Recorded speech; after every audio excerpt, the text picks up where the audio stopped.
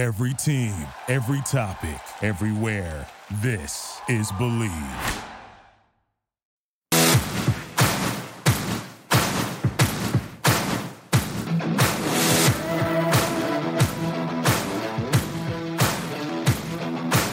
Welcome to Believe in the Ivy League, a look inside the ancient 8 teams in the Ivy League and their upcoming games with all of the stats, trends, and analysis that you want to hear.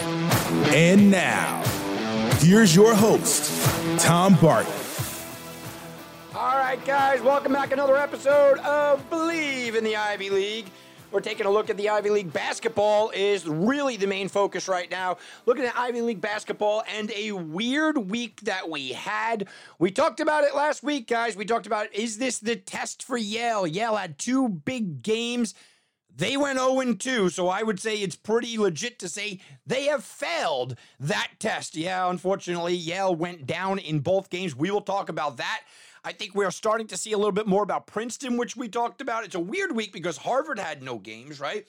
Brown had really 1 game early in the week, and then there was none. So we'll get into this. Looking ahead, I mean, the more that we seem to break this down, the more that we continue to stare at a team like Cornell. And we continue to say, okay, how far can this Cornell team go? How much can they take it, right? How far in the process can Cornell really continue to move up? So we'll get into all that. We'll touch on the games that did happen. We will certainly go over the games moving forward. You guys want to check me out? It's at Tom Barton Sports over on Twitter. And also, I do have a YouTube channel. I do talk a little bit of Ivy League over there as well. I could really use the subscribes and likes over there. It is Tom Barton Sports over there. All right, so let's talk about it here. We'll start off the week. Look, Brown loses to Vermont at home. We previewed the game. I told you it was going to be a tough game. Vermont is a quality opponent. Maybe they don't come out of a traditional power team, but they are a quality opponent. They're always right on the border of maybe making an NCAA tournament. They're having a little bit of a bad year so far to start off, but I do think Vermont will be in the mix. I think at the end of the year, this won't look like a bad loss, even though it was at home. Look, Brown is who Brown was. I don't think we looked at Brown as one of the top 4 teams. I don't think we can look at Brown as one of the top 4 teams. I think that who Brown is, look, Brown's a team that loses at home to Vermont. And I don't look that, I'm not looking too far into that and saying, okay, that's a bad thing. Harvard, like I said, they had no games. You look around and you go, okay, no Cornell high-powered offense games to speak of in the past week. So everything for them is kind of looking forward. Penn lost to LaSalle. All right, another game where I think Penn is letting people down a little bit this year, if I could use that term. It depends on what you believed in Penn. I wasn't sure who Penn was going to be this year. And when we did our preview show, I wasn't sure if Penn was going to be in those top 4. So I was a little hesitant. Now you see them losing the games to LaSalle, and I think it's a fair game to lose in that spot to LaSalle. Okay. But I think that Penn should have been more. And people that had Penn potentially chasing this division, potentially being in that, Final 4, I think they expected a LaSalle win there. BU beat Dartmouth at home. Look, BU is a really good high-powered offense. Beating Dartmouth at home. Look, Dartmouth was playing really well at home. I get it.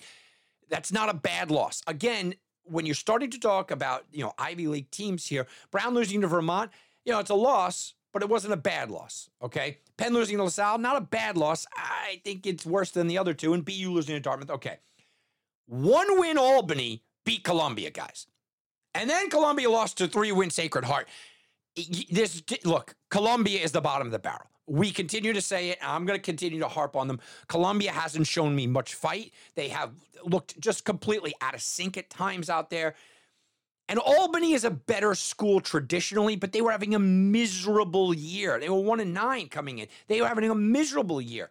This was a spot that Columbia could have taken them out. This was a spot that Columbia could have stepped up. I mean, I think Columbia is just cementing the fact that they were one of the worst teams in the country, not only in the Ivy League, and I do see them as the bottom feeders in the Ivy League.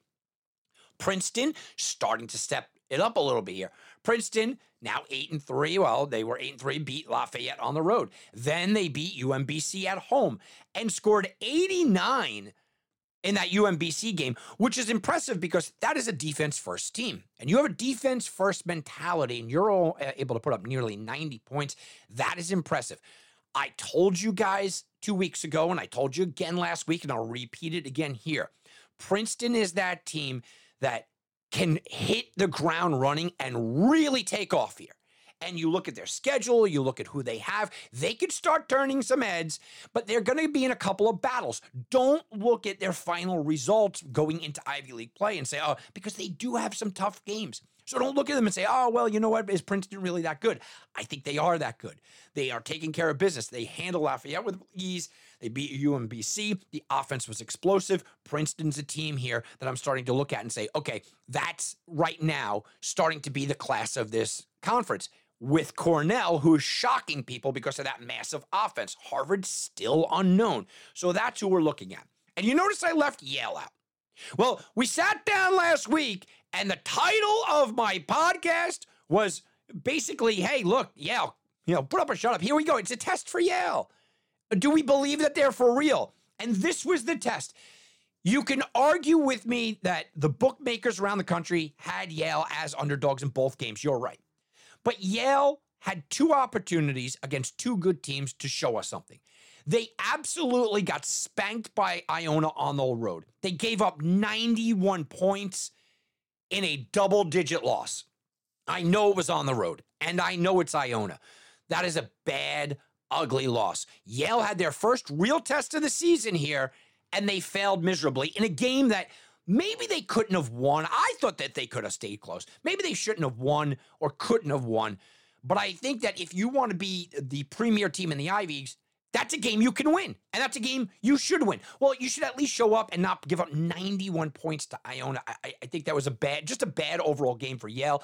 It was a tough game for Yale to kind of recuperate from. But you had your chance. Monmouth comes in. Monmouth's 9-2. Monmouth is rolling, but Monmouth is still Monmouth. Look, it's a good program. They're consistently in the conversation for an NCAA tournament bid. They are a solid team. They have a good offense, couple of players that are a little underrated. I know that Monmouth is a solid team, but they failed that test as well, and they lost. So we started the week by saying, okay, do we believe in Cornell and the offense? Well, every time I've pretty much watched Cornell, and we'll get into them in a minute, every time I've watched Cornell, just about their offense shows up, they look impressive. Now, look, what did they do? They put up a 60 spot against a potential top 10 team in the country. Their offense was completely shut down. You could argue Virginia Tech is a top 10, not only team in the country, but defense in the country. I'm not looking at that as a bad loss. So I evaluate the Ivy Leagues a little bit different. So Princeton is impressing me. Cornell is still impressing me, despite that loss. Harvard is uneven right now. Dartmouth was okay, and Brown was okay. They're down. Columbia is clearly bad. And Yale was that team that I said, I'm not sure if Yale is the elite team. Are they that team that we should start looking at and talking about being the best in this conference? Are they a top 4 team? Who are the Yale Bulldogs? Well, you go out there and you get destroyed by Iona, and then you go out there and you lose to Monmouth in this fashion. And I'm looking at Yale and I'm going, look, you got to show me something here. You can't just go into the season and say, well, we had a tough schedule. You did, but they were winnable games. 0-2 could have even been accepted if you didn't get handed your hat in the way that they lost to Iona. You wanted to get out of this at 1-1. All right, so let's take a quick peek at the upcoming games here. Dartmouth is going to go to Stanford. They're going to be in California for Stanford, for Cal, for Bakersfield. They'll be the underdog in all those games. Dartmouth is a team that I think got off to a nice little start, and you said maybe they could salvage something this season. This California trip and the West Coast trip, you always hear about the West Coast trip in baseball, but this is a West Coast trip that could be devastating for Dartmouth. I think if you get one win out of those 3 games, you got to raise your head high. I think if you come away with a win, even if it's against Bakersfield, you got to be on cloud 9 and say, okay, that's a good trip. This is a tough schedule, tough trip, and it's really going to skew people's opinion about what Dartmouth is. I still believe that Dartmouth can fight for that number 4 spot and get into this playoff. I believe that Dartmouth can be still one of the top 4 teams in the Ivies, but their record is really going to take a back seat here because of what they're doing in their scheduling that they're doing it. Going on the road is never easy. Going on the road in California is surprisingly difficult.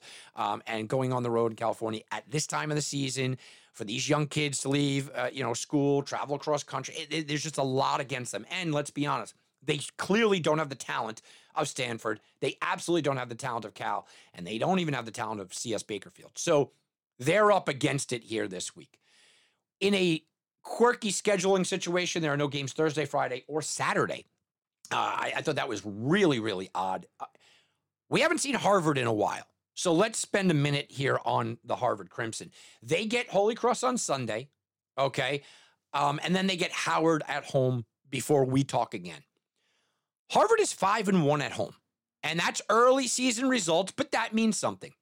Here's the thing. The last time they took the court, they faced a D2 team.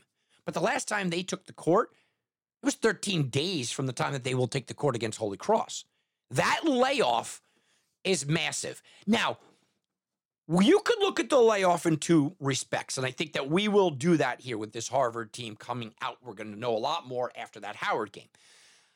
Because you can look at that 13-day gap, and you can see how it would hurt a young team. And Harvard is very athletic. Harvard is very talented, but Harvard is also a team that is very athletic and very young, okay? You can see this hurting them. The drag, the malaise, it's 2 weeks since your last game. You're in a position where, it's getting cold in Boston and it's tough to get up and get pumped up for practice. And the last time you were on the court, you faced a team that wasn't even a Division I team. Yeah, you beat them, but you didn't even have a great showing against them. I mean, this is going to be Tommy Amaker's finest hour here. I mean, really, it is. Keep these kids' head in the game, get their enthusiasm up, get them running, get them playing, get pumped up for a Holy Cross team on Sunday, and then keep that momentum against Howard at home. You look at this, and 0-2 would be devastatingly bad for Harvard. Okay, I don't see 0-2 coming. 1-1 would be fine, but you want to go 2-0 here. Now, the 13-day break can be looked at as the other way. And you can say, you know what? I think we are going to gun for 2-0. Because that 13-day break with young kids, maybe they're working on their fundamental problems that they had. Maybe, playing against Babson and barely beating them by, 10 points or whatever. Maybe that will give you energy to move up. Maybe Tommy Amaker will be able to fix problems and have the extra time and prepare extra hard for Holy Cross. I do expect Harvard to look really good against Holy Cross on Sunday because I respect Tommy Amaker, and I know that's a young team, but I think they come out fired up. I think they come out aggressive. I think they are absolutely well prepared in this spot. And I look at what they are and what they can be, and this is a spot for me that, Harvard is in a good position to fix a lot of their problems. All right, let's take a look at Cornell, because I think that this is the week of Cornell.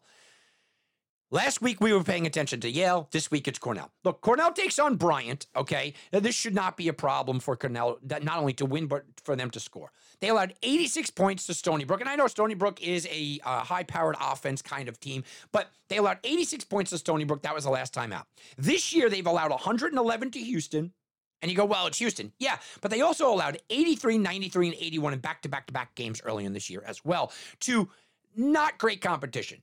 So Cornell comes in. They're 9-2. They scored 89 or more points in 4 straight before the 60 spot last time. And you start to look at Cornell and you go, yeah, they're in a position here to beat up on Bryant. Okay, is that going to tell you much? Not really, but you want to get that big win, and you want to get that offensive win. If you are a team that relies upon one facet of the game, meaning you're a team that only runs the ball in football, you want your running game working as you move up the line. You want that. You want to go out there and beat them with what you do well and really just enforce that. Cornell wants to go out here against Bryant and score 90. They want to go out against Bryant and score 100. They want to go out and really abuse them on the offensive side of the ball. This is what Cornell wants to do. So do I think that Cornell beats Bryant? I do. But I'm interested to see how this offense comes back clicking after putting up a 60 spot. The 60 spot, anybody in the country could do. The best teams in the country might put up 60 against that dominating defense, right? So I'm not making too much about it. But I always look at the bounce back. What is this bounce back going to be? Because while I say that with Bryant, my mind is on the next game. And coaches can sit there, and coaches constantly sit back and they go, okay, look, one game at a time. And players got the conversation, and they get the little cue cards, right? How to talk to the media. And they're going to sit back, one game at a time, we're not looking ahead. I guarantee you that every single member of Cornell is looking ahead in this game. Because on Tuesday, they take on Syracuse. And that is a game where you know these guys want to play. Syracuse is in the middle of New York, all the way up top. They're away from everybody. But Syracuse is kind of the team in the tri-state area. As good as Rutgers is, Syracuse is that team. As good as UConn's one, Syracuse is that team in the Ivy League, basically, area. So Syracuse has that aura, especially for a team like Cornell, to take on the big boy. And you know that eyes are going to be watching, and you get to take advantage of a spot in the ACC. You get to do all that. I think that there's a slight look-ahead spot here against Bryant. But if I see them come out, fix their offense, throw away that 60-pointer, and you look at Cornell moving forward, and you go, yeah, Cornell can dominate here. Yeah, Cornell could be that team, man. Cornell's got it. If you look at it like that, and then going into Syracuse, I think they're going to be a little underrated. I think that Cornell could be a little underrated. I think that they could catch Syracuse sleeping a little bit, because while this is massive for Cornell, certainly not massive for Syracuse. And while this is a huge game for everyone in that program on Cornell sidelines, and you know that they circled this game, don't tell me about that one game at a time mentality. The kids on this Cornell team circled this Syracuse game. They want to put their best foot forward. Syracuse is not going to be looking at that. Syracuse is not going to be looking at Cornell as a threat. Syracuse is not going to be looking at Cornell anything more than, all right, you know what? It's another game.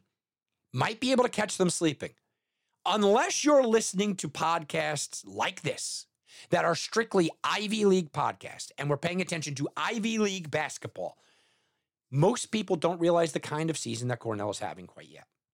Most people are unaware that Cornell is really a pretty good team this year. Most people are really not paying attention to who Cornell is. Well, we are. We're paying attention. So last week was the week of Yale, and they failed. This week, I think it's the week of Cornell. I want to see Cornell beat Bryant in the fashion that we all think they can. But besides that, hey, go out there and play a good game against Syracuse. I think they will. I think this could be one of those shocking, surprising games of the season. I think they play close with Syracuse. They hang tough. I can't call for an outright win, but I'd love to see Cornell really push Syracuse.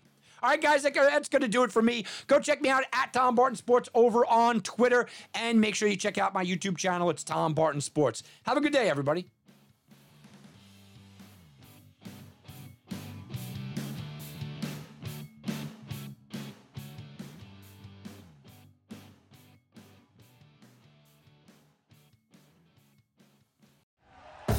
Thank you for listening to Believe.